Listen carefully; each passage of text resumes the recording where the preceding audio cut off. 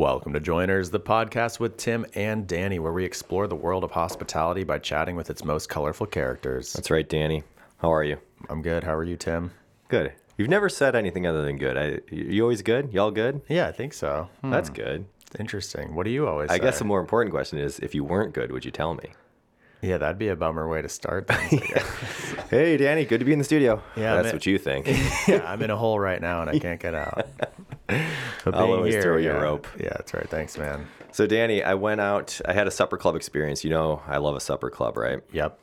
Shannon and I were out visiting my dad on Friday. He Are was like, supper clubs mostly concentrated in Wisconsin? mostly in Wisconsin? Okay. Yeah, So but this there is a are. Wisconsin supper club we're talking about. This one was not. It's just south of the border in Illinois. Oh, okay. You will find some in other areas, like kind of like Iowa, out west in Illinois, but typically like northern Illinois, mostly Wisconsin. I'd say 90% are Wisconsin. It's kind of a tradition. So we seek them out. I like them. I read a book about them. My favorite is Ishnala. I'd love to get the proprietor of Ishnala on the pod sometime. That's kind of the quintessential one. So anyway, my dad was like, what do you guys want for dinner? I'm like, well, Friday, let's do a Friday fish fry. So there's a supper club. There's one right by his house that we go to a lot. And then there's another one that's like maybe on the other side of town, like maybe 15 or 20 minutes away. I'm like, let's try this one. Let's go up there. My dad's friends recommended it. So we go and we were sat in a booth next to another table with a young lady who'd been overserved. And That's not fun. yeah, it was an eavesdropping situation where she would just chime in every few minutes. Your table's conversation? Yeah. So we were like talking about like, what are you going to order? And I'm like, I think I'm going to go with the fried fish. Shan's like, I'm going to go with the broiled, kind of talking about it. And the woman leans over and she has her back like to I'm like facing my dad and she's got her back to my dad's back, like on the booth behind him. And she leans over. She's like, oh, just go with the broiled. And I'm like, oh boy, here we go. One of these. Did not ask for this. And it's like fine, maybe once or twice. Or if they're maybe adding some sort of entertainment value, but there was no humor. It was just like, just please leave us alone. Like then we're talking quieter because we don't want to like. You don't want to stoke her fire. Exactly. Yeah. So that initially was like, not great. But also like part of the supper club tradition is the ambiance. Like it's not always the best food and you don't really expect that, but it's like a cozy vibe. It's a warm feeling. It's usually like kind of dark and cozy, kind of like a soda cough aesthetic. Not that fancy, but like dark and cozy like that. Comfortable, yeah. Yeah, and this place, we were in like the main dining room and it was big, like tall ceilings and stuff. And it had just extremely bright lights. Yeah, it's like almost like supermarket lighting. And it's just not what you want for a Friday night dinner. Yeah, the fluorescent. Not flattering. It wasn't fluorescent. They had these can lights. So anyway, I always assess stuff like that. And I was talking about that with my dad, and Shannon, my dad's like, you should mention it to the waitress, who was like over the top nice, like a young lady, very like obsequious service. And so at the end of the meal, we're like getting stuff boxed up, and I'm like, hey, by the way, I think I had some feedback on the lighting in here, and I'm like, I think you could just keep the chandeliers lit, kill the can lights, and then we have these candles on the table that aren't lit. I think you just light the table candles, kill the can lights. I think that would really improve the feel in here, and you probably see your drink sales double. Some sort of financial incentive to I love the assumption. turn these lights down. Not that I know. I'm not a consultant. I'm no expert. I think your drink sales go up about 25%. Yeah, 25, 35, somewhere in that range. Don't quote me. Yeah, don't quote me on that. But anyway, so she's like, wow, that's great feedback. Thank you so much. And I assumed like it would die there. Maybe she'd bring it up at some point if it ever came up with the owners or whatever, like, hey, this guest mentioned that maybe we should dim the lights or something. But instead, she goes, oh, you know what? The owner is up at the host stand right now. I'm going to go bring her over. So immediately I'm like, oh, God, no, this is not going how That's not what I pictured. wanted, yeah. So like this small woman saunters over to our table. She's like dressed in a suit, hands folded. She's like, hello, thank you so much for going. I understand you had some feedback on our lighting. And I was just like, oh, first of all, love the food. You got a great thing going here. Really loving it. I just thought that maybe it might be nice to dim the lights in the dining rooms. Maybe after a certain hour, maybe 8 o'clock. We had an 8 o'clock reservation. Maybe 8 o'clock, you dim the lights. We light the candles on the table, and this woman was having none of it. And she wasn't like offended, but it was just like, Yeah, you could tell she's been running it that way. there was for a no long acknowledgement. And then so immediately I'm like, maybe people don't want feedback. time. Yeah, no, yeah. And my dad's thing was like, he's like, this is a supper club kind of in the middle of nowhere. He's like, this place is busy every weekend. They probably, they're not looking to change things. Yeah, they feel like if it ain't broke, don't fix it. Yeah, exactly. But I know like a guy like you, Danny, as a proprietor, you'd want feedback. Yeah, right? I think it's always good Unsolicited. To hear. Yeah, no, I love hearing feedback, and my partners do as well. I think it may be unrealistic to expect immediate changes based on the feedback. That was not my No, I don't. My Yeah, expectation was that for sure. I'm that just saying generally. the waitress would, or the server would, indulge my feedback, nod, and then It's a that bizarre would die move there. as an owner to just immediately brush it off. Well, who knows? I think you have to pretend at least to be captivated by it and like, oh, that's interesting. Great point. We'll talk about it. Yeah. Maybe we'll do that. Yeah. Just to say no and, invalidate someone is not really hospitality. It's not that 101. she flat out said no. It was just like something short circuited. Like there was no. She didn't know how to receive it, I guess, which made me feel, which then, of course, turned into me, Shannon, and my dad backpedaling and talking about how great the food was, which wasn't great food. But, we're trying to overcompensate. Yeah, maybe that feedback would have been more helpful. I mean, that's a harder thing to change than just turning a can light down. Agree. Yeah. That's free, and it takes 10 seconds. Yeah, Try it absolutely. out. Well, anyway. To pivot a little bit, this week's guest, he's a great guy. This was a fun one. Yeah, he definitely entertained Tim and I. It was interesting to hear about his upbringing. He's kind of lived all over the city. Yep. He is a multifaceted character. He is an artist, a DJ, and most importantly to us, or in the context of this podcast, he's a chef doing really interesting stuff. And yeah, it shows a lot of love for the community, along with, his boss, I guess, Ed Mars. They do a lot for the Bridgeport community. Mm-hmm. So it's cool to hear about those initiatives. Yep. And the relaunch of Kimski 2.0, which is the same restaurant, not a second restaurant. That's right. So without further ado, please enjoy our conversation with Juan Kim.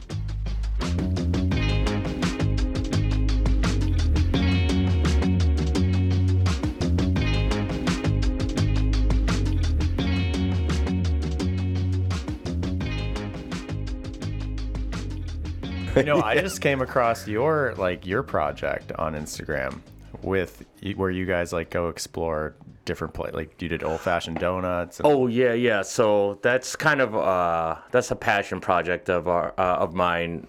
We started off as a written blog called Sleepings for Suckers, and then my friend Matt, who's a video guy, kind of updated it for us and incorporated video, or was curious to incorporate video. That was basically my ode to the nightlife and cultural things here in Chicago, where I basically rip on my friends' art shows because it's funny and I like ripping on my friends. That's how you know you're my friend. I always joke and say, if I'm being really polite to you, you should worry. If I fucking start ripping on your sister or your dog or whatever, then we're good buds. Yeah, that does seem to be true. Yeah, right. It's meanest to it's a love-hate thing. To. Yeah, because I'm comfortable. And then Tim's definitely the meanest to me. It's true. It comes out in the pod. I could tell. I could definitely tell. That's why he wears the hat. But yeah, so that became and it combined all three of the things I love to do. Like painting, music, and food-related things. So it was only natural to kind of move it into modern contemporary things with the video element and adding music and doing all the post-production things. But it is still very much a kind of, my ode to the city that I just like to do just for fun. Yeah, it's cool. And I could tell that it's funny, the song selections that you put on those reels, I was like, these are some good songs. And then I also saw that you were a DJ as well. Yep. So that's those are a lot of the songs that I love to play out and I just love to listen to. And it's hard being a DJ in like the golden era of hip hop, like the late '90s, early 2000s, because that's what you gravitate towards. Because there's so much that I'm missing as well. There's like a whole subculture within the underground stuff I was listening to try to make myself look cool or independent back then. And I just realized that there is a whole nother category of like real heads type, hip hop that existed that I wasn't privy to until now. So it's like I'm playing catch up, but at the same time, I don't want to be like that old guy that's like, oh, my era's music's the best, fuck all this new shit. But honestly, the new shit's all starting to sound the same too. The whole idea of like the trap versus drill versus mumble rap stuff, it's all kind of just coming to a head, I feel like, and the same thing happened in the 90s when, there's only like 5 producers doing all the songs. So all the beats were sounding the same, which made it super mixable, which made you sound really awesome at your craft. So I think there's a lot more variations, a lot more different styles playing out now, which makes it interesting for DJs to kind of mix between genres and different time periods and stuff. Yeah. So what are your favorite like golden era stuff? I mean, how obscure? Like Gangstar or like Quest the Mad Lab? Latif and Lyrics Born? Based on labels, there were obviously like Payday Records, anything Premier produced. Ninja Tunes was a huge thing for me. Anything that DJ Shadow touched or in that genre, in that camp, Souls of Mischief, Hieroglyphics, that area of the Bay. But I was an East Coast hip hop kid. I loved Biggie. I loved Premier Beats. I love like Large Professor. Yeah, all of those guys. I mean, and that all came from Premier's camp. Cool. Yeah, for sure. Even all the one-hit wonders like Blase, that was a Premier hit. And then, we got the Roots, obviously. Mm-hmm. Obscure stuff, I would say. I don't think MF Doom is that obscure anymore. Yeah, but so good. I grew up listening. I just gravitated towards the weird, abstract hip hop stuff, and I liked a lot of the London saying scene and stuff like that as well. And I'm starting to sound like a aging hipster by saying the beat scene, cool. But. I grew up with all that kind of stuff because my friends were into it, and they would introduce me to all the different kind of vinyl, all the imports. When Gramophone was still a shithole in the wall record shop in Lakeview. It was a treat to go in there and just thumb through the records. Going through that whole process was always so interesting and fascinating to me. And I always grew up curious about everything I did, so I would always go that extra step and be that weirdo that would take the bus or train to go see One Wall and take a disposable camera pic of it for my own memory's sake. Yeah. And as an adult now, I'm realizing what seems so far away back then because I used public transportation. It's so much closer within city limits when you have a car, when you have access to different modes of transportation. And this is why I feel like people that don't know about cultural things or cool like artsy alternative lifestyles it's so fucking lazy to me. I don't know. Like I think not having a phone and not being glued to a screen gave me the freedom and the curiosity to want to discover the city and be adventurous. And it wasn't really even being adventurous. I just didn't want to get jumped or killed. So you develop street smarts and stuff like that, and then doing graffiti, you kind of like scan the whole city in that sense, and you get to discover a lot of cool little streets and nooks and corners and stuff like that. And that's what the fuck was the question? Britney Spears was my shit back then. Anything Neptune's produced was awesome as well, but that's a little later after the golden era. That's post golden era, but seeing that transition from like the underground quote unquote to the Neptune style of making beats and making beats for like more pop culture-y things, I think that was a great transition. So it's funny because you mentioned like the exploration. You're from West Rogers Park, now you live in Beverly, it seems like. So you've kind of gone from spanned the city. I didn't even think about that. The furthest went from Evanston to Evergreen Park essentially. That's crazy. Have you lived in places in between? Yes, I lived in Bucktown, Gold Coast, South Loop. Wow. So Lakeview. I've done it all. Everything in between. It's impressive. And I am that old man that's like, this neighborhood used to be something else. You couldn't have this here. Hope you're enjoying that ice cream cone, because back then, they'd have a bullet in it. I'm one of those fucks. And were you always interested in food as long as you've been interested in music? Were they kind of simultaneous? No, they all happen in different parts of my life. I think, as I get older, I'm starting to evaluate what used to drive me and why I am the way I am. I think the food thing was always instilled in me. That was something important that my parents or my mom definitely always, made sure we were well fed, despite her schedule and our upbringing and stuff like that. So that was always important, watching her not struggle per se, but just figure it out for us. Yeah, what were some favorite? Favorite, meals, is the simple stuff. Her kimchi with rice and soy sauce and butter and an egg on top. She would always do the classics for us. A lot of stews, a lot of soups. The idea of the banchan thing. It's almost self-preserved, so it won't rot as easily. I mean, that's kind of where like the whole bibimbap thing comes in. That's utilizing all the almost gone bad banchan and making it into a whole new dish so that the flavor profile is different. At the end of the day. So that idea of not growing up super wealthy, but utilizing everything she could to mix, the Western style cooking with Eastern and, roots style cooking. I think she tried to acclimate us into that world the best she could. And some of them were misses, but, when we were younger, all kids are dicks. So we never realized how hard our parents worked, you know what I mean? Or how hard it was for them to make it seamless. So I always had an appreciation for food, and I'll always say this about my brother, that he was a picky eater, even though he'll always deny it, and he'll always talk shit to me every time I say it. Now it's on the record. Yeah, now it's on the record. I've said it multiple times, and it's official. There's our full quote. Yeah, but I was. My brother's a little. I ate everything. I ate fucking everything that she threw at me, and what seemed weird back then obviously was normal to us growing up. So the idea of using oysters and shrimp paste and kimchi wasn't that foreign to me. But it was disgusting to my friends, obviously, because they're terrible. Kids are terrible, and again, if you're friends with terrible kids, they're going to be terrible to you as a sign of love and a sign of respect or whatever. But I ate everything growing up, and my mom would always make things based off of things I liked. I loved mushrooms growing up, so she would always throw mushrooms into things that never had mushrooms.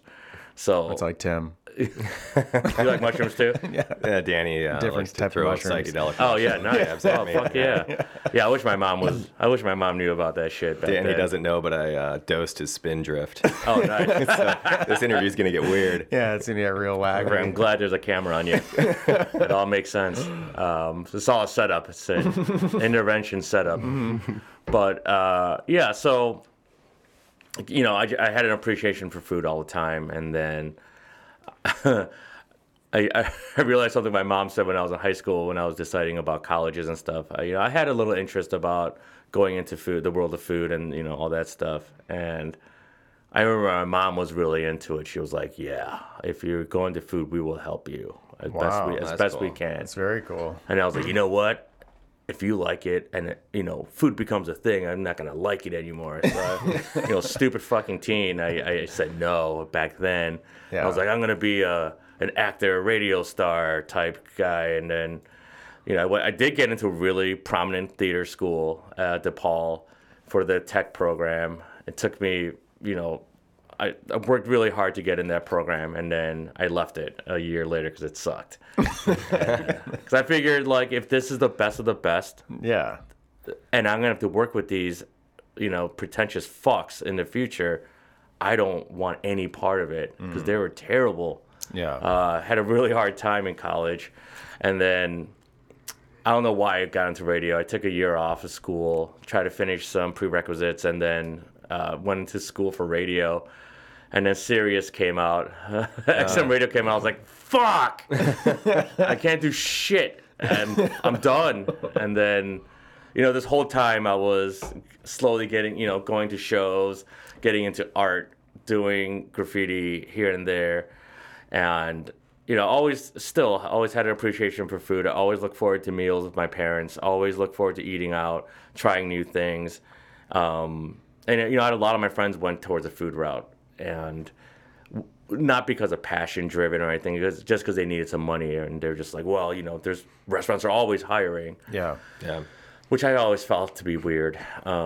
Back then, the food journey kind of came a little later in life after I got burned out from doing a lot of art and trying to make that work and music, and then that weird recession in 2008 8 or 9 or whatever that happened, and everyone just kind of stopped paying for cool creative things because they're it's funny because the middle class thought they were gonna get really hit by this thing, and I was like, you guys are safe. There's nothing, you guys aren't making millions of dollars. That recession really geared towards people that were making a lot of money, they had investments and stuff like that, but or people living beyond their means. Right, exactly. Mortgage-backed security crisis. So everyone freaked out, and they were like, oh, well, we can't pay for this kind of thing anymore, and we got to really watch our budget. And then I almost had a inkling to just pack up and move to New York.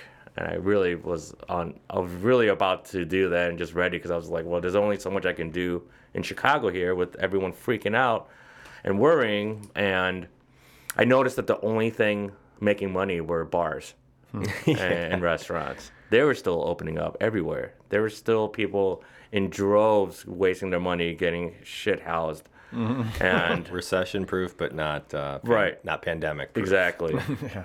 And I saw this one kid, I forgot his name. I hope he doesn't listen, but he was wearing his chef whites from culinary school, and I was like, who the fuck are you? Like, what? How are you in culinary? You suck. How are you in culinary school?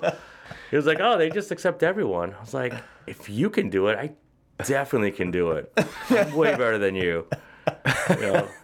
So I hate to break it to you, man. Yeah, but you suck. You're fucking out. I'm fucking in. But the thing is, he was in his chef white, his checkered pants, his kitchen shoes, his stupid fucking hat, and his cravat. I'm like, why are you wearing all this shit outside? We're just trying to have some pizza, man. We're trying to get discovered. You think Thomas Keller's gonna walk in and be like, that's the dude right there. He has all of his shit. He's ready to go. Whether he's eating pizza at a shitty dive bar or whatever the case, that dude's dressed and ready. He's pulling him off the bench. Right. And I don't think that's how it works. It's weird wearing all that shit on your sleeve. And I was like, well, I think I can do better than you. And then I signed up the next day for culinary school just to challenge myself, because I had nothing going on. Which I was one? like, Was it Kendall? no, it was way worse. It was the fucking Chic. Okay. Yeah, and I realized a few months in that was a cash cow. I remember one of the professors, fucking professors, my ass. One of the cooks that was teaching there, he set aside some special students to help with a special project. It was his catering job. We were prepping his catering job during class. Oh, That's my great. God. And in hindsight, I'm like, dude, that's a fucking great hustle.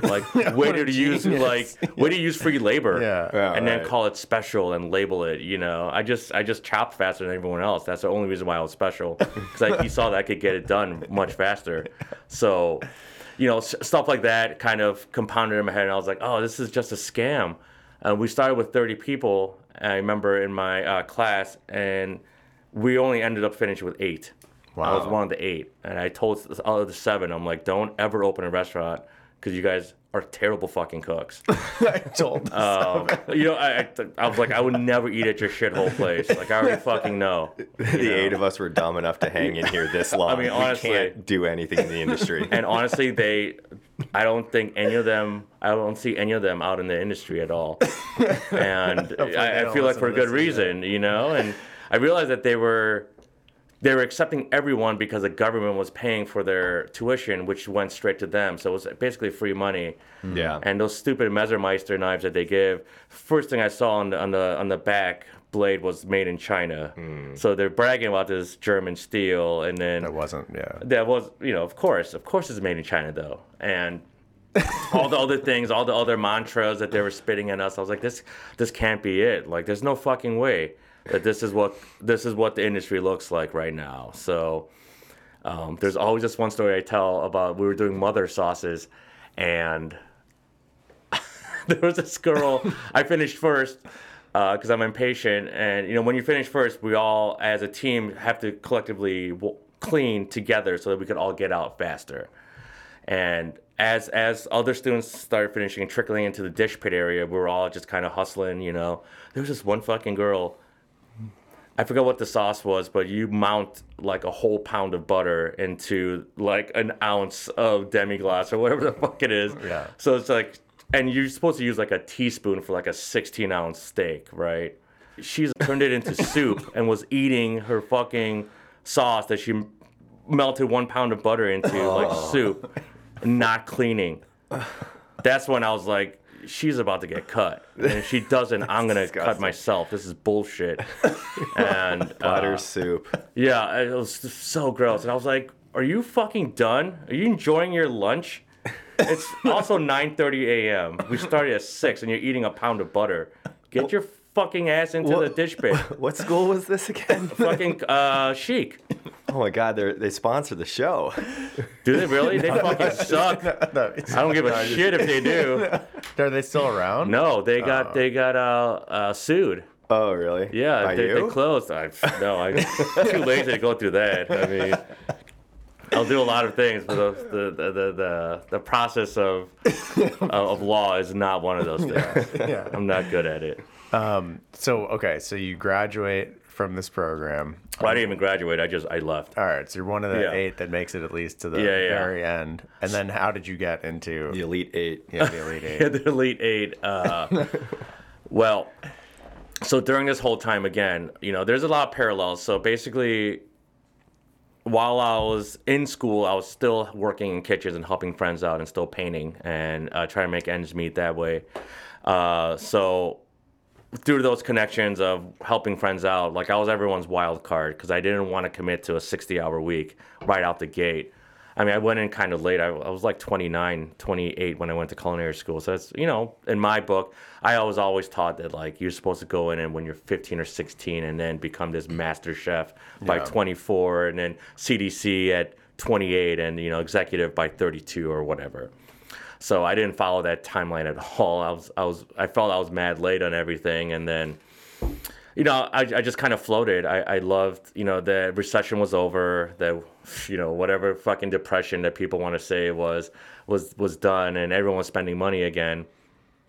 And Goose Island actually reached out, and back when they were cool, they hired me to do a lot of chalkboard art because I was at Whole Foods at the time as well. So I was working at Whole Foods, going to culinary school, painting, doing all the stuff I could as much as I can. And Whole Foods offered me a job to do chalkboard art. Goose saw that from Clybourne. They recruited me there, and I was doing part-time there. And then the actual Barrel Warehouse, when they did events, hired me to do chalkboards, and they paid very well. Oh, wow. So that kind of floated me for a while. And, to this day, I'm still grateful for them because they still do awesome stuff and hook me up with things. And during that whole time, at Whole Foods, they had a demo kitchen upstairs, and I was still in culinary school. And I remember the demo chef there, her one job was to run this weird workshop where they pair a country with REI because they're like an outdoorsy global company supporting hikes and whatever the fuck they do.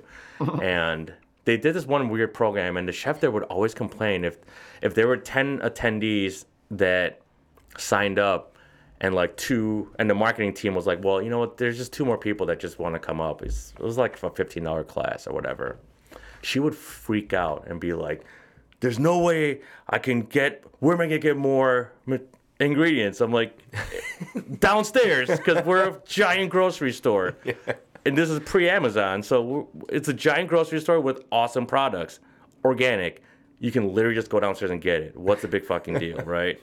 It's also a $15 class. Like, no one gives a shit. Yeah. Where on earth are we going to find more produce? Right. I'm like, did you look down the stairs? So the marketing team kind of got tired of that, and they just kind of let it go, or she quit. I forgot what the deal was. And then I kind of just jumped in. I'm one of those people, I just like to just jump into the fire and figure it out.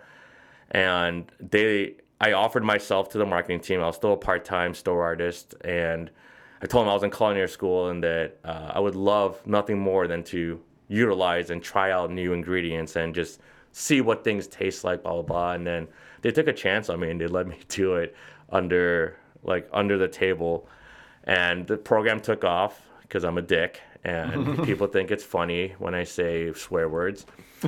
But I also cared for the food. I actually did give a shit about the food. And every country, I actually did research. I went downstairs, tested it, off the clock and whatever.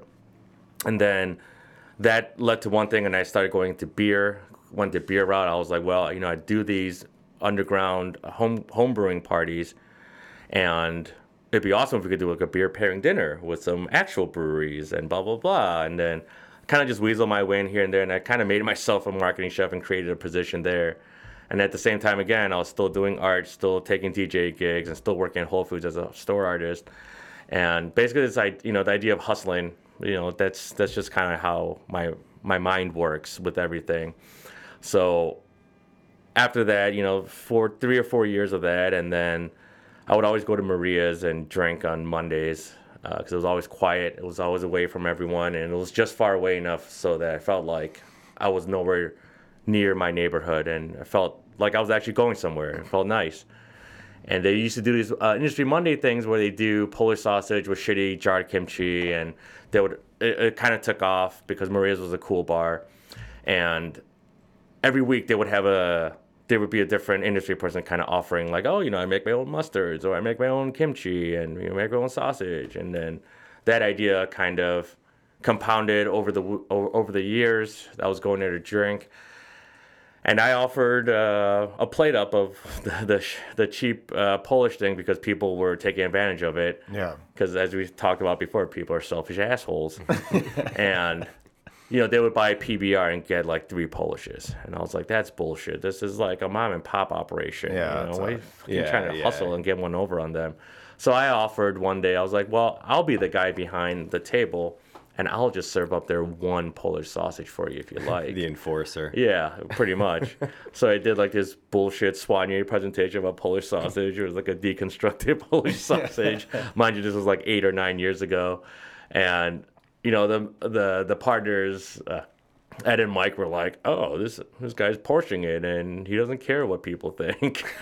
And I was enforcing it because I was like, you don't take advantage of these people, Yeah. They're being really nice, giving you free food to begin with. And then I did a few pop-ups there, and then I was veering towards helping a friend out with his whole pig cookery, doing pop-ups.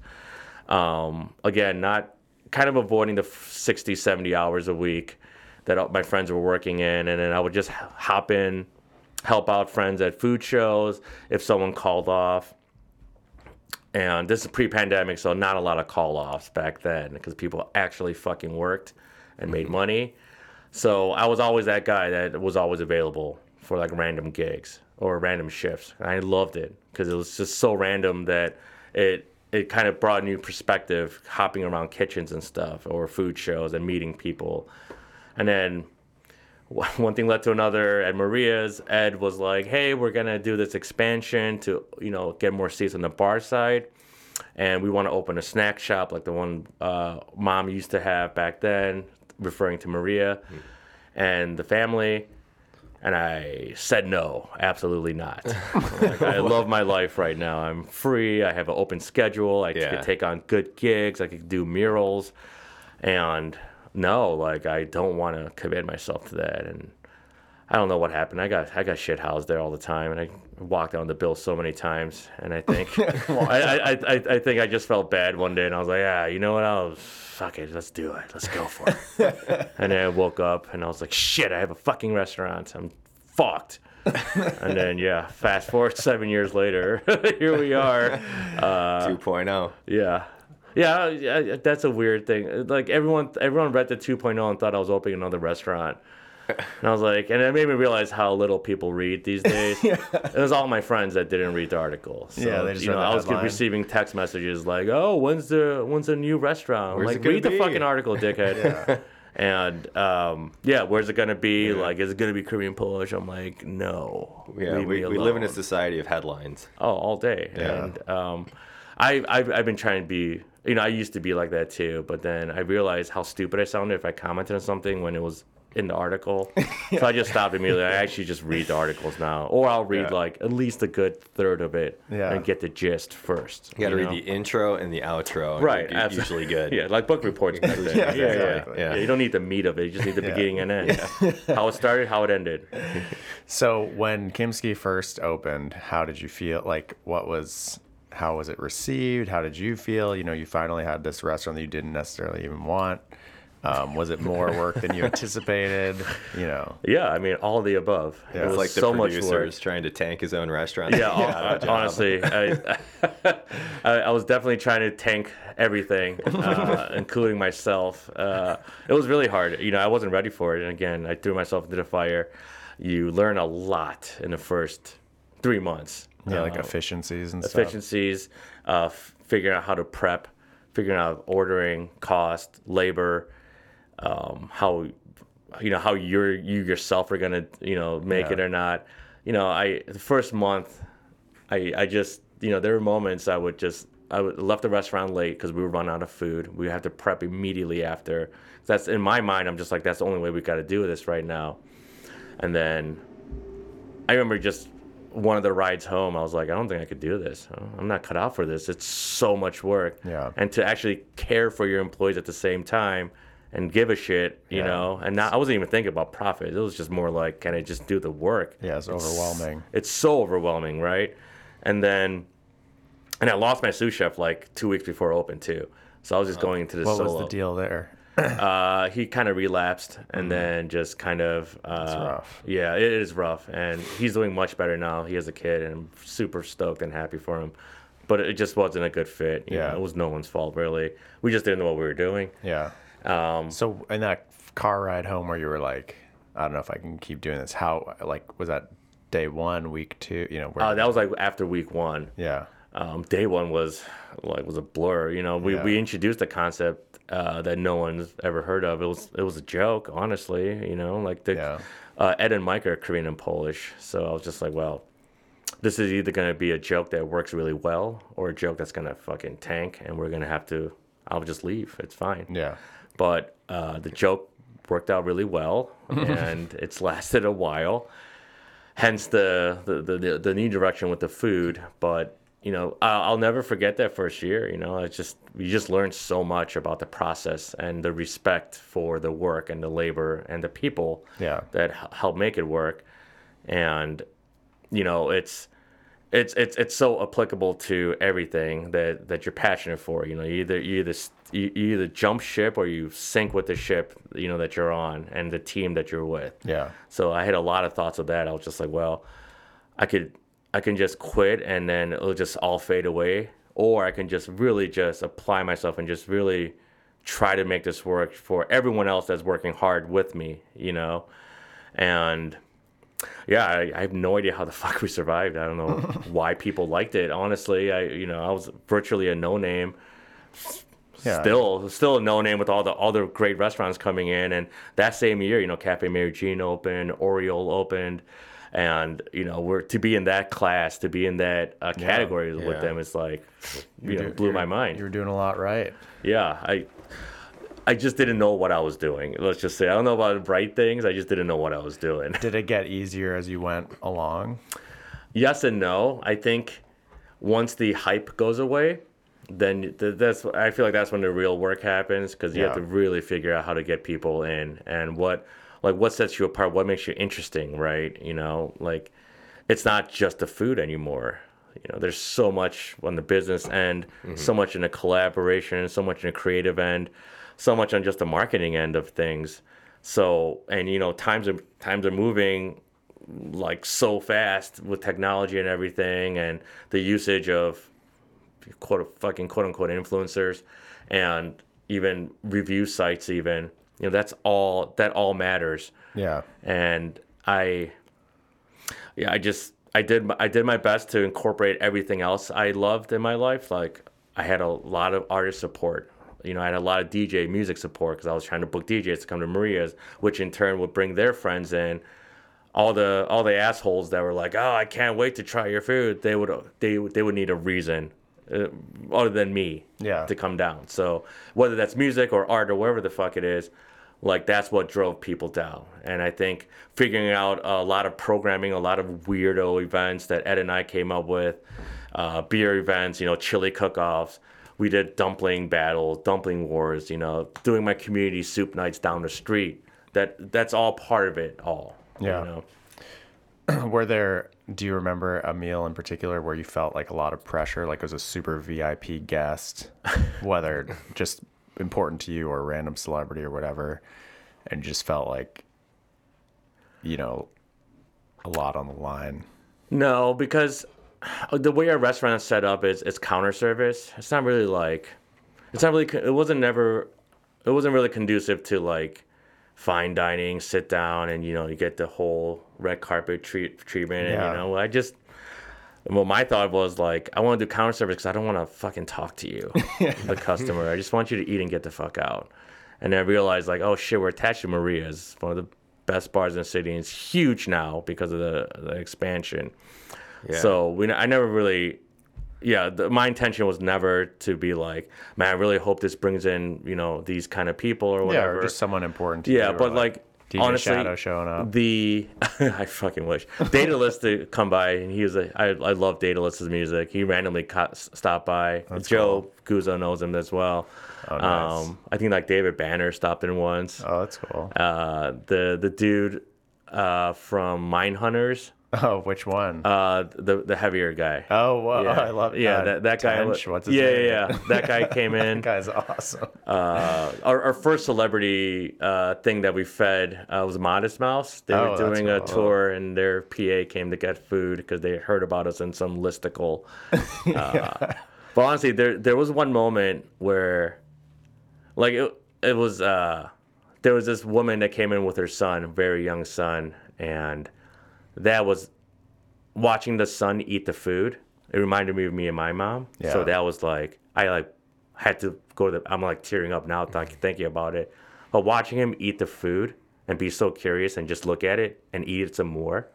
Yeah. And his mom was, it was like single mom type shit. And they were right in front. So we have like a few seats and a few stools up front facing 31st Street. And I remember just seeing the kid just be so curious about the food. He didn't know what he was eating, but he like downed that whole sausage. He was loving it. He loved it. And I was like, that was me. That was me when I was that age. And that was my mom who like made me try new things. So I like went to the bathroom, broke down. I was like, yeah, I was doing cocaine. Like that's why I went to the bathroom. I wasn't crying. I was doing a ton of blow, bro. Yeah, but that moment sticks in my head, and That's great.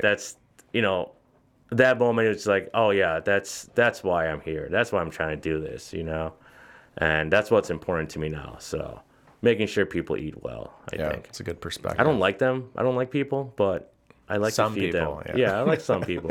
I always joke and say that I opened this restaurant for friends and family. Yeah. The strangers is what makes it work. they're the ones that pay for all your bills. Yeah. That's a good point. Yeah.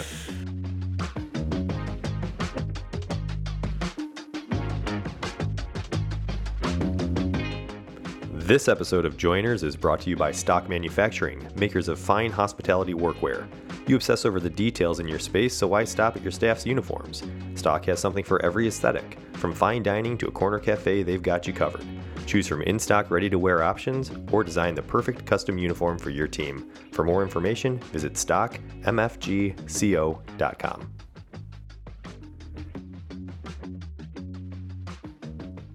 Yeah, so coming off of like the success of the first version, and then did you guys close in the pandemic, and then now 2.0, like how? We tried to stay open, and I quickly realized that our food doesn't travel really well, or being dormant at all either.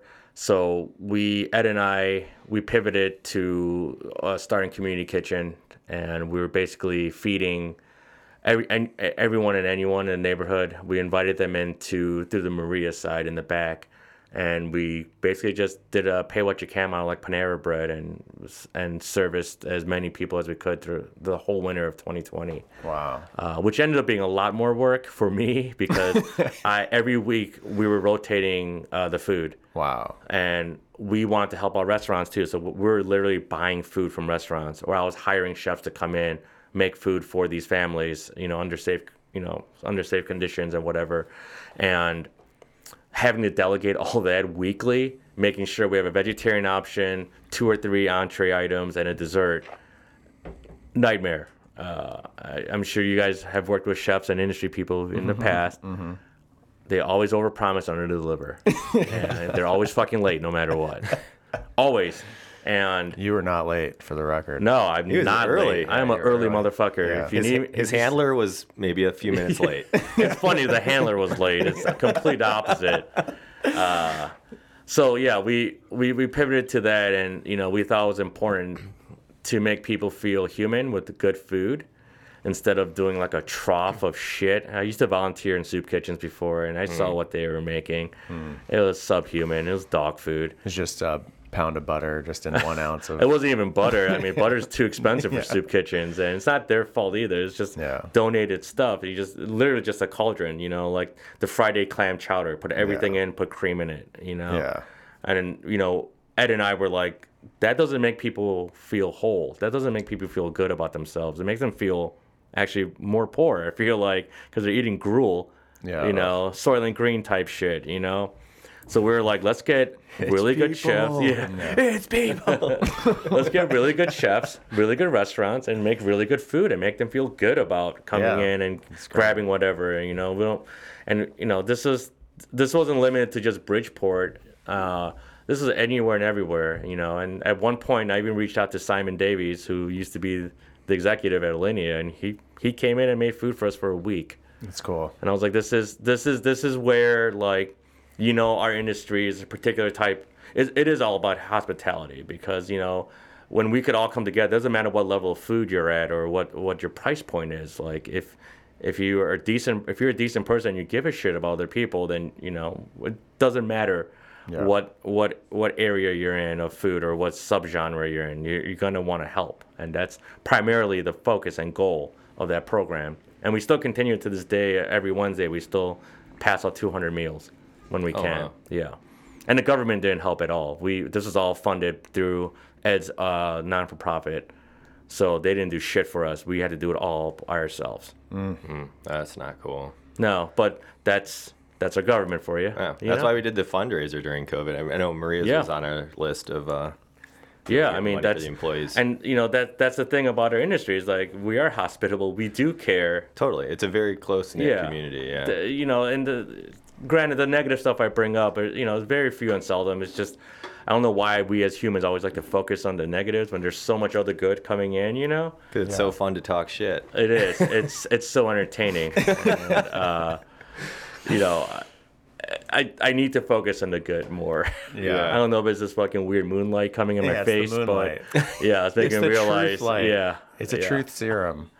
Yeah, I feel like an unborn baby looking at that light. I feel like that's what the fucking uterus looks like to a baby. the doctor's gonna come in and smack you. Yeah, there's gonna be a random hand just coming out of that fucking moon pie. Usually Guzzo just hangs out to smack people. He'll get you on your way out. All right, so let's talk about some uplifting stuff. Let's talk pizza, fried chicken, ice cream. They're no longer. I know. Yeah. But how did the concept come about? It was one of my favorite pandemic meals. Driving down there and so picking up good. Pizza, so good. Those kids are super talented. They used to run a thing called Eat Free Pizza, and the Hungry Hound himself is who put me onto it. Delinsky mentioned it, and I was like, that sounds awesomely weird. I want to do that. And this is pre-pandemic, like right before pandemic, and it was one of those things where they got really popular, obviously, because they're giving away free pizza out of their apartment. It was like kind of this weird concept, but like, it was like a weird supper club type deal, right? Where people were doing pop-ups out of their house. So they were one of them, and they were getting rave reviews. So that means the hype is gonna go up, which means it's gonna be impossible to score a free pizza because they were only doing like 8 a week. Yeah. In one day, and I tried for months. Because I didn't want to be, I didn't want to pull the whole like, hey, I'm industry, Mars Brewery, you like Mars, you like Maria's, blah, blah, blah. I just wanted to do the natural, organic way. And then, sure enough, I got in after a few months, the actual way. And we set it all up. I go to their apartment. And the pizza was some of the best I've ever had in the city. It was very refreshing to eat pizza that tasted like that and have the crust be like that. And I just started a conversation with them. It was 3 of them. It was Cecily, Billy, and Brad. And I was like, I need to bring in my business partner. Can we set up a time for him to try the pizza? Because he's going to freak out. Because Ed freaks out about everything that's good. So set it up. You know, Ed brings like 2 cases of Mars beer. So we're all going to be good, you know, with the beer. And then he brought on a couple other people from Mars. And, you know, that's all she wrote. Like, Ed had the pizza, freaked out. I freaked out again at how good it was. And we basically were like, what do you need? What do you need to open? Like, where are you guys at? Like, what do you want to do with this, you know? And then one thing led to another. And then we Pleasant House was moving out, which were the neighbors on the other side of Maria's. Right. And then I always forget they were there. Yeah. That was their first post. Yeah. That they were the food for Maria's at a certain point. Love their food still. Yeah, so good. So we renovated a space next door for them and got them everything that they needed, and then they just rocked it out. The Sicilian was like, that thing was stupid good. And then we ran the chicken, the fried chicken part, and then Dana did the ice cream from Pretty Cool. Yeah. So we essentially created like this weird, small, mini food court on that corner next to us. And we also kind of checked off the rest of the food groups for Bridgeport, I feel like, with pizza, fried chicken, and ice cream. Yeah. And it was a great partnership, and you know they're still rocking it in Westmont, which is awesome. Yeah. They're still doing their tavern Kim's style. uncle. Yeah, Kim's uncle, and I just saw them last week. They're doing great. Nice. Yeah, their food was their pizzas are great. Yeah. Have you heard of this Sid's Pizza?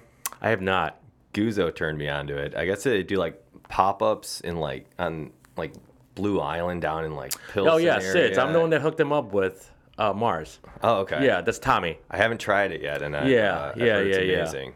Yeah, so funny. I found them too. Basically, my job within the whole organization now is to just find awesome food and try to just set them up with pop-up wise in Bridgeport. Yeah. Again, that's part of like my ADD and passion for food.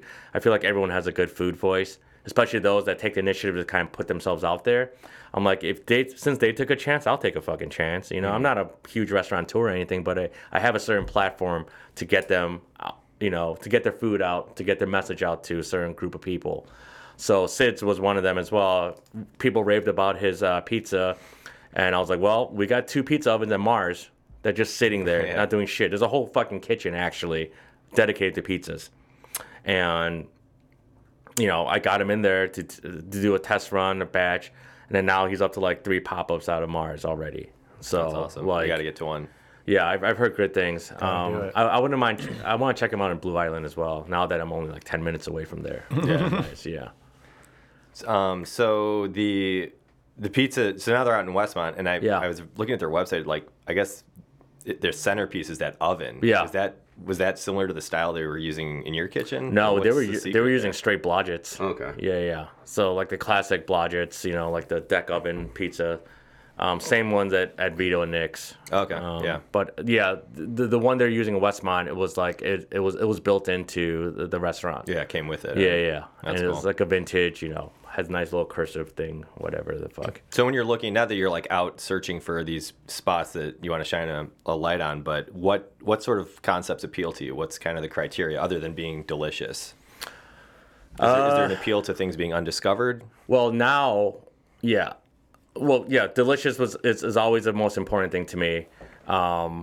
What I think the neighborhood would need, like Bridgeport or Beverly even, what I think they're, you know, in my opinion, whatever cuisine is missing from these neighborhoods, I want to support. You know, I want the neighbors to try, the community. So like I'm looking towards a lot of Vietnamese, Thai. There's not a lot of good places in the South Side. Yeah. Surrounded by jerk egg rolls, apparently, but not like classic Vietnamese or Thai food, and Cambodian even, like anything Southeast Asian. I'm very into these days, but Yeah, just basically based on needs and what I think would interest the neighbors and what I think would be beneficial for the pop-up and the neighborhood to, synergize, let's just say, so that they can make money and make a living. So whether that's in the form of selling prepared foods or like hot food on the spot, it's all varied. I just try to make it interesting because I think, we're entering this weird gray area of pop-ups and everyone kind of being like, oh, I grew up with this one dish that's awesome, I want to share it with the world or whatever, but make sure it makes some money at the same time, stuff like that. So I kind of want to amplify what I can for them. But after this weird sabbatical I took, I realized that a lot of them don't know how to clean commercial kitchens, that they're not good at the back end of it. You got to teach them. Yeah. And that wasn't my job. I got them in space for a month. Yeah, and you didn't want to have to do whatever. Yeah. Sanitation consultant. Right. And we ended up doing a deep clean a couple times out of all the pop-ups that happened. And I was like, quickly realized, I'm like, okay, so you guys know how to make the food. You don't know how to do anything else, which is fine. But it's, those are the kind of things that separate the brick and mortars from the pop-ups. Yeah. That's the trade-off, though. If you cook, you don't clean. Absolutely. That's how it works in my house. At your house. Cooking, Shannon does the dishes. I do both. I do both at my house. Oh, no. And that's fine. So with Kimski 2.0 and kind of overseeing all these new pop-ups and stuff, is that how are you balancing your time? As of now, we've been open for about almost a month. I've been just at the restaurant. Okay. It was crazy. All these weird opportunities came up towards the end of my quote unquote sabbatical. I was coming off a 10-day food tour with this guy, Optic Gaming. He runs Optic Gaming, and his graphic designer. It was like a video game platform. We did like a food show thing for YouTube. We went to 5 cities in 10 days, and we painted in every single city and had to eat in like 5 or 6 restaurants. That sounds very fun. Sounds very fun, but it's actually very exhausting just to be on that schedule and to fly. Did you have like a favorite eat or El Paso was okay. So we did all 5 cities in Texas, like 5 major cities. So we did El Paso, San Antonio, Houston, Dallas, Fort Worth, and Austin. Nice. And El Paso stood out the most. Wow, that city was incredible. Like just rustic. Because it's right on the border, Texas, so all a lot of stewy type things, wildly different from anything we ate in the other cities, or even the Midwest. Wow. Where I grew up thinking corn tortillas were king, because that's what everyone says. Out there, everyone's like flour all day. We don't even fuck with corn. We don't even get corn. I like a flour tortilla. I do too. I am very much into flour tortillas. It's bready, so it's comforting almost. I don't hate a corn, but I prefer a flour tortilla. I prefer after that trip, I prefer flour all day. And the other cities we went to use flour tortillas as well. So yeah, I was coming off of that 10-day tour. I flew back on the 30th. I did like a weird. It wasn't weird. I did a career day in high school for my neighbor's high school, and then went straight into work, and I haven't stopped.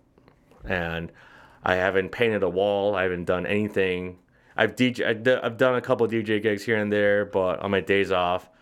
So it's been just kind of figuring it out. It was almost like we're reopening. Yeah. Because we're doing a new menu and we're doing a new process of things, and we streamlined a lot. So we're prepping a lot more, so that the cooks don't have to do as much. Yeah. How's it going, the new iteration? It's going great, honestly. We figured out a lot of things, a lot of, I wouldn't say mistakes in the past, but just a newer way to streamline things and try to maximize profitability. We're trying to actually make money this year instead of being the weird kids in Bridgeport making weird food, quote unquote. For fun. Yeah. So now we're on the side of like, hey, let's portion everything. Let's make it idiot proof to the degree, So it's not a joke anymore, officially. It's still a joke. Okay. It's always going to be a joke. The fact that I even have a restaurant or a business, and it's always going to be a joke because I'll never take myself too seriously. But there's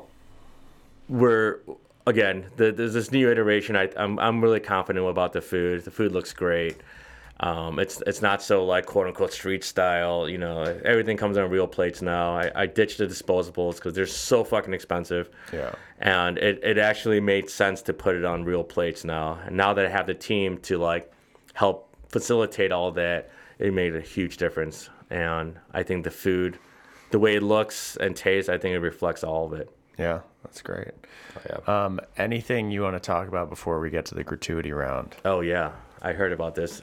Dave didn't tell me anything about the questions though, but yeah, I mean, I think, yeah, I don't know. I'm trying to think of Like advice for maybe the younger generation trying to get into the food world. Yeah, how about you just show up for a fucking interview? How about you just show up on time and communicate? We've had so many That's a great stages interview just not tip. show. Yeah. I think communication is key. I think the thing that I've been noticing is a lack of communication. I lost one dishwasher after he agreed to jump on board with us because he didn't tell me that he was in line for another job. We've had like that happen a trillion times. Yeah. But it doesn't make it any better. It doesn't make it okay, in my opinion. So frustrating. So, and I'm petty. I'm a fucking petty person. So I'm hoping this fuck loses his job so that he could come back to me and be like, yeah, come on in. The last minute and be like, actually, I'm good.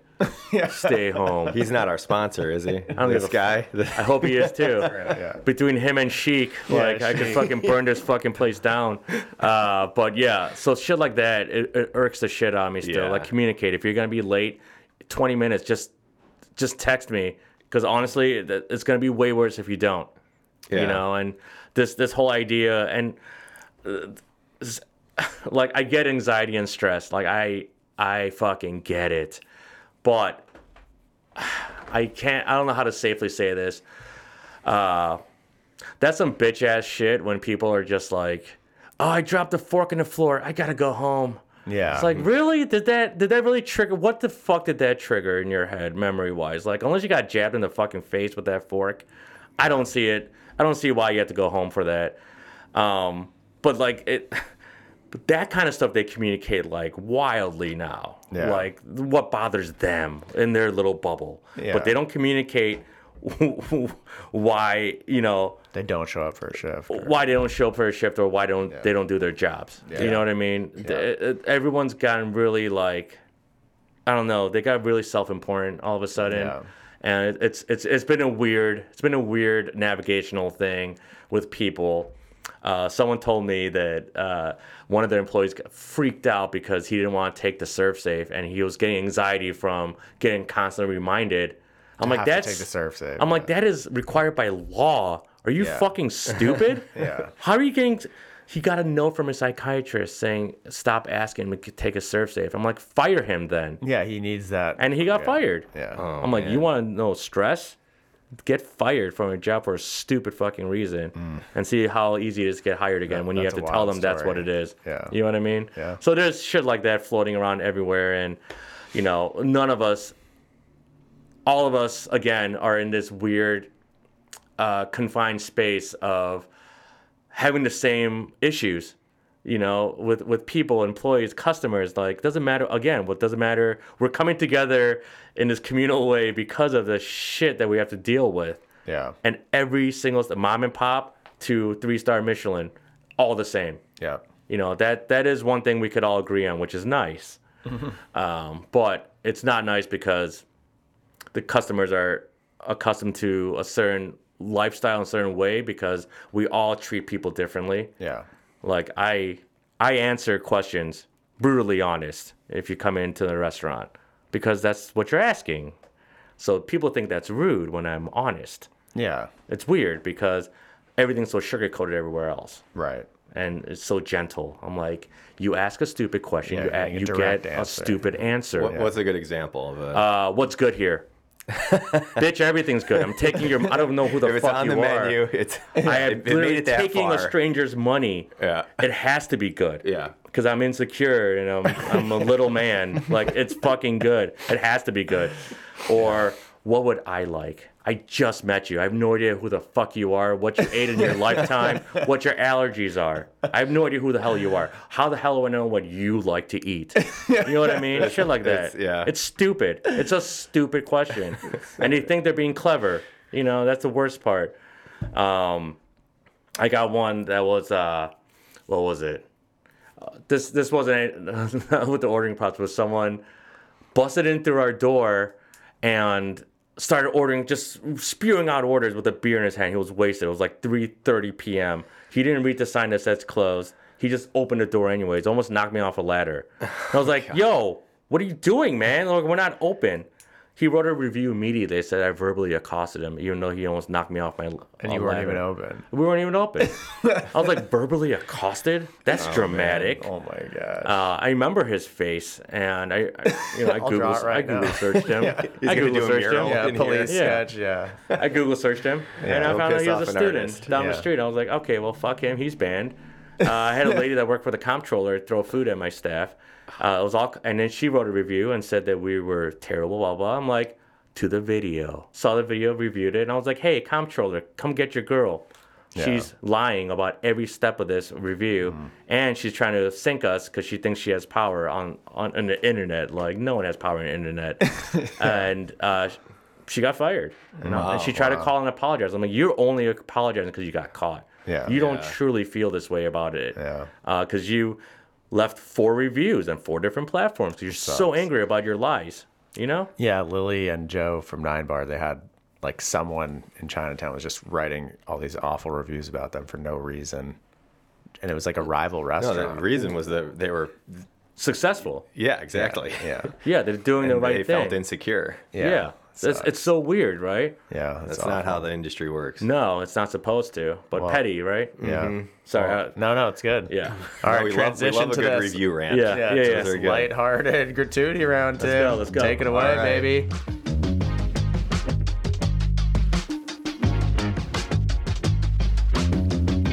This episode is brought to you by Scofflaw Old Tom Gin, a tasty, versatile spirit. Created in Chicago in 2012, the product was born out of a need for a bespoke iteration of the Old Tom style, which is the slightly sweeter predecessor to London Dry. Scofflaw Old Tom Gin carries classic notes of orange peel, juniper, and coriander, while balancing on a subtle floral edge thanks to the addition of osmanthus blossoms. Its elevated proof is suitable in cocktails or unadorned. Scofflaw Old Tom Gin, complete your bar.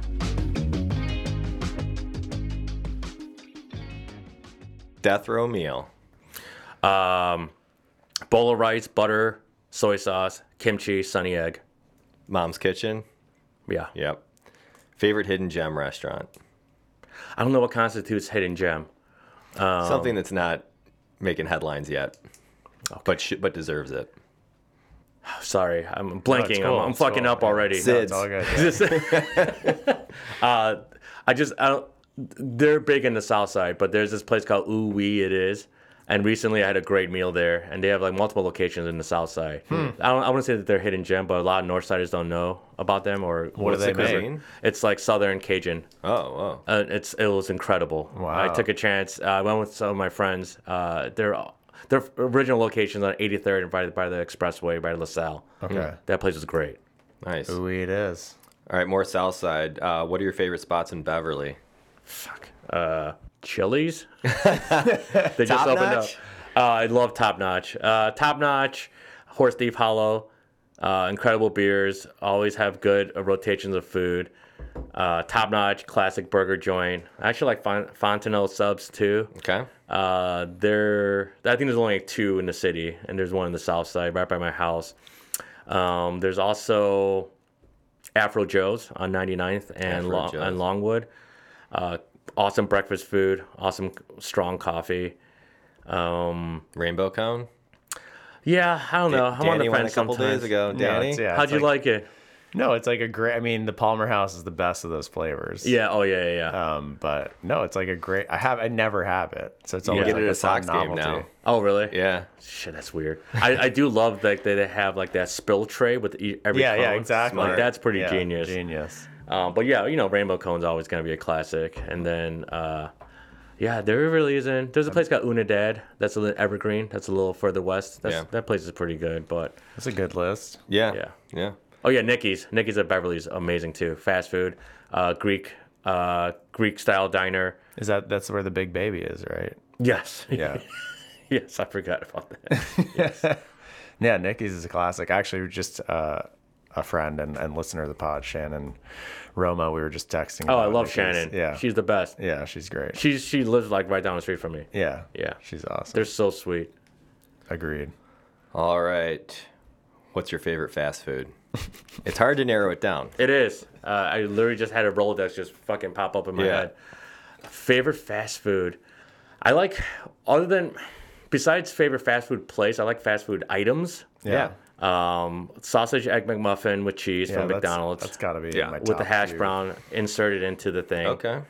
In-N-Out burger, always if Yeah. I'm out of town, I'm going to get. Yep, love that. That's one vote for In-N-Out. yeah, Really, it's I'm my favorite. I'm a Culver's guy. I'm from LA. This guy's always pushing Culver's. Gotcha. I love Culver's too. It's outstanding. Their chicken nuggets are actually, their chicken nuggies, their tenders are really good. Wendy's spicy chicken sandwich. Yep, same. I like the Whopper. The Whopper's classic. Yep. Filet-O-Fish is amazing as well to me. A good old bucket of Popeye's chicken goes a long way for me. Harold's as well. I don't know. Yeah, they're considered fast food. And yeah, I think I Potbelly's when I'm hungover. Sure. That's my go-to. You get Them the and rack? Jimmy John's. I get a wreck. Yeah. That's With classic to everything me. on it. Yeah. That was my board of trade meal. Oh, you were in the board? For a year and a half. That was plenty. Jerky oh, boy. guy and the rest. Yeah. Yeah, Rick Bayless has never had fast food. No way. I don't what he believe says. that. That's what he said. He's also never had a pizza delivered to his house ever. God, he's the original hipster, huh? That's the same guy that's like, I don't have a TV in my house. I don't watch TV. Yeah, I read books and listen to podcasts. I'm like, fuck you, dude. You watch TV. You're full of shit. Yeah, I like the people who are like, I don't watch TV, but I have Netflix. Yeah. Yeah. Yeah. All right. What unexpected trivia category would you dominate? Musicals. Really? Wow. I think so. Test him. Danny's a musical guy. Really, I'm a secret like classic music. I love musicals. right, cool. That's the theater kid in me. I remember What are a senior. I have the taste of like an 85-year-old white woman when it comes to musicals. Do you throw them on like your phone when you're just hanging out? No, I'll just put it on YouTube. But straight up, like my senior production was Brigadoon. Okay. Which is such an old, Yeah. like this takes place in the 1800s. It's such a Yeah. stupid fucking like sappy love story, but Yeah, that is as I love it for some musical as reason. it It's gets. so dumb. Guys and Dolls. Some of the newer stuff. I do love. Wicked was fantastic. Yeah. Rent was great. I fucking watched Showboat twice live. Again, like that shit is about like slavery and stuff like that. And I'm like an 18-year-old kid in awe, like, oh, look at the production value though. When we were kids, that my sister got, she really wanted to see Showboat, and we lived out in the country, and my parents got her tickets Santa brought her tickets Yeah, to of see course. Showboat. You just ruined her Yeah, His life. sister still doesn't know that Santa's not. It was at the auditorium theater, and we have like a home movie of my sister being like running around the house, like, I'm going to see Showboat at the auditorium theater. Yep, that's where I saw it for the first time. I saw Showboat there. I love Chicago. Chicago Live was fantastic. Yeah, that'd be a good one. That was with BB Newirth too, the one I saw, which was also in Frasier. And Cheers. And yeah, well, Mimi in St. Louis was another one that was so corny. How to Succeed in Business Without Really Trying is another favorite. But yeah, I'll secretly watch the Tonys when no one's in the house. Yeah, I'll just watch You're up clips. on it, yeah. Oh yeah, I love that shit. that's cool. It's such a weird fantasy, like that. No one fucking breaks down. So it's so stupid, the idea behind it, but it works. It's entertaining, you know. It's a comforting world to Absolutely, escape to. it's like Yeah. eating a cheeseburger. There are no surprises in a Yeah. musical. Absolutely not. Yeah. Someone's gonna fall in love. Yeah. What is your favorite cocktail? Paloma or old fashioned. Okay. Old fashioned if I had a really rough day at work, and a Paloma if I'm just out and about and Yeah, just having want something fun. easy. All right. Yeah. Cool. Follow-up question, Danny? No, our Bev manager, AGM right now, Becca. She just wrote this new cocktail that's very much in line with what Oh, with what a nice. Paloma is. It's a Paloma Old Fashioned hybrid. Yeah, exactly. Oh, nice. Oh, yeah. I didn't know that could be done. It's a so challenge, wild, but Danny's yeah. up for it. You're up for anything. It's Yeah, also he'll do it, yeah. a, You it's can also hit an 2 home runs, 8-ounce right? cocktail. It's an 8-ounce cocktail because it requires so many ingredients. Yeah. Fishbowl. You just have 2 cup delis. Like, what the Exactly. fuck? Just 2 straws and 2 independent glasses. Craziest thing you've seen while DJing?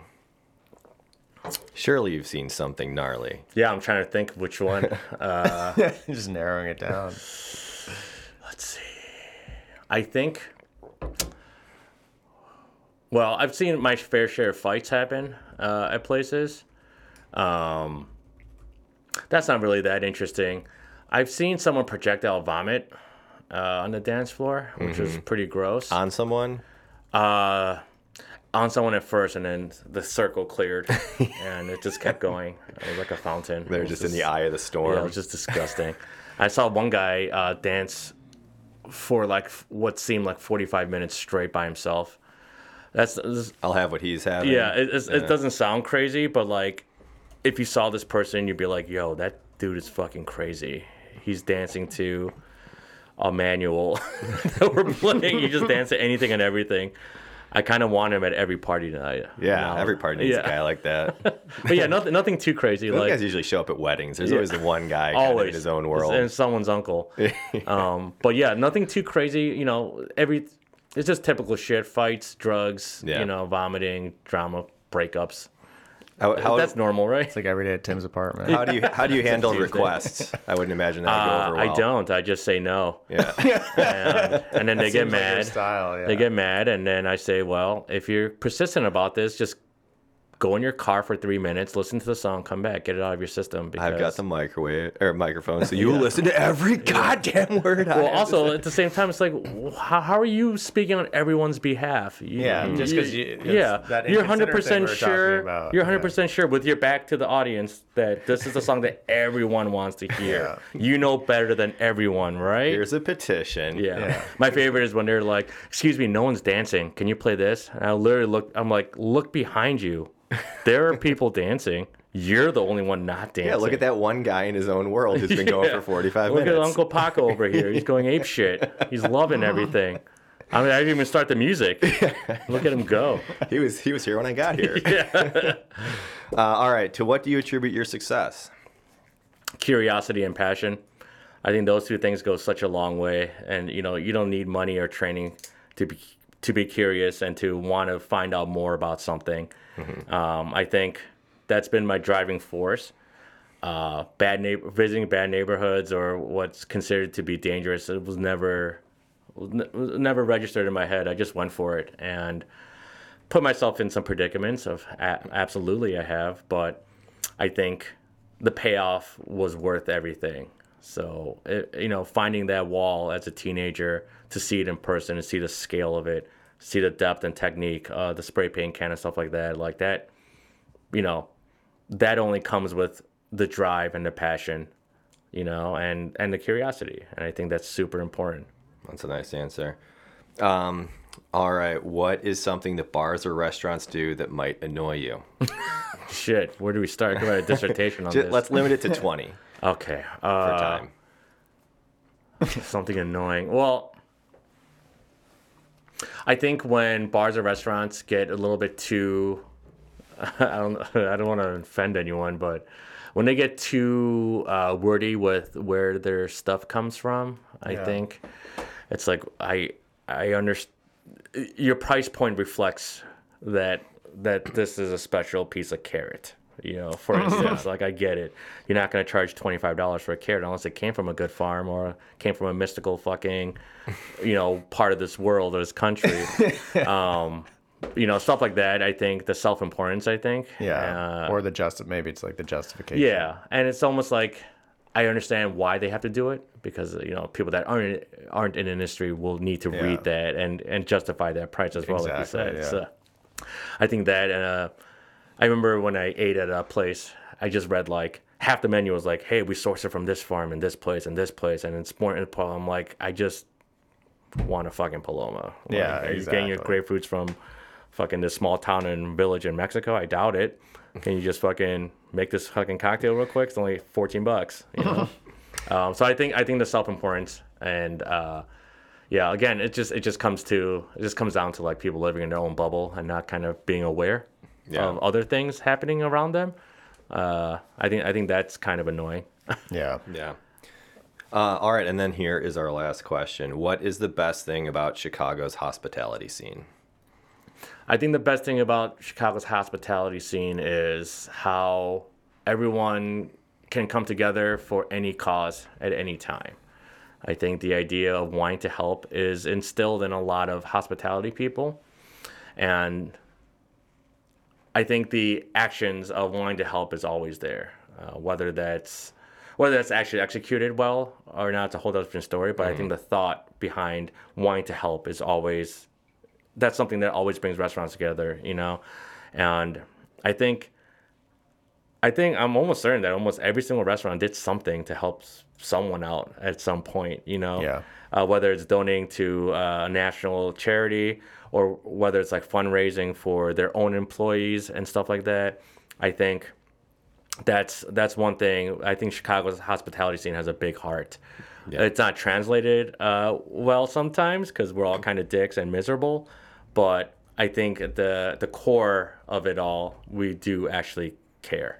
Yeah, which is weird. Yeah, it's the willingness to serve more than just absolutely, food. Absolutely agree. Yeah, I think that's awesome.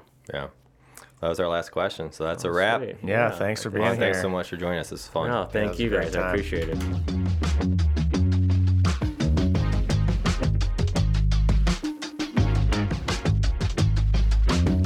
And that concludes our conversation with Kim of Kimski. Thanks so much for listening. And remember... Kimski 2.0. That's right. Thank you, Danny. And remember to check us out on Instagram @JoinersPod for exclusive content, including cocktails by our very own Danny Shapiro, throwback photos on Thursdays, and of course, our new reels, compliments of Joe Guzzo. The third. Yes. Remember, this episode was produced by Matt Haddock and music by Captain Cuts. Thanks for listening. We'll see you next week. Cheers.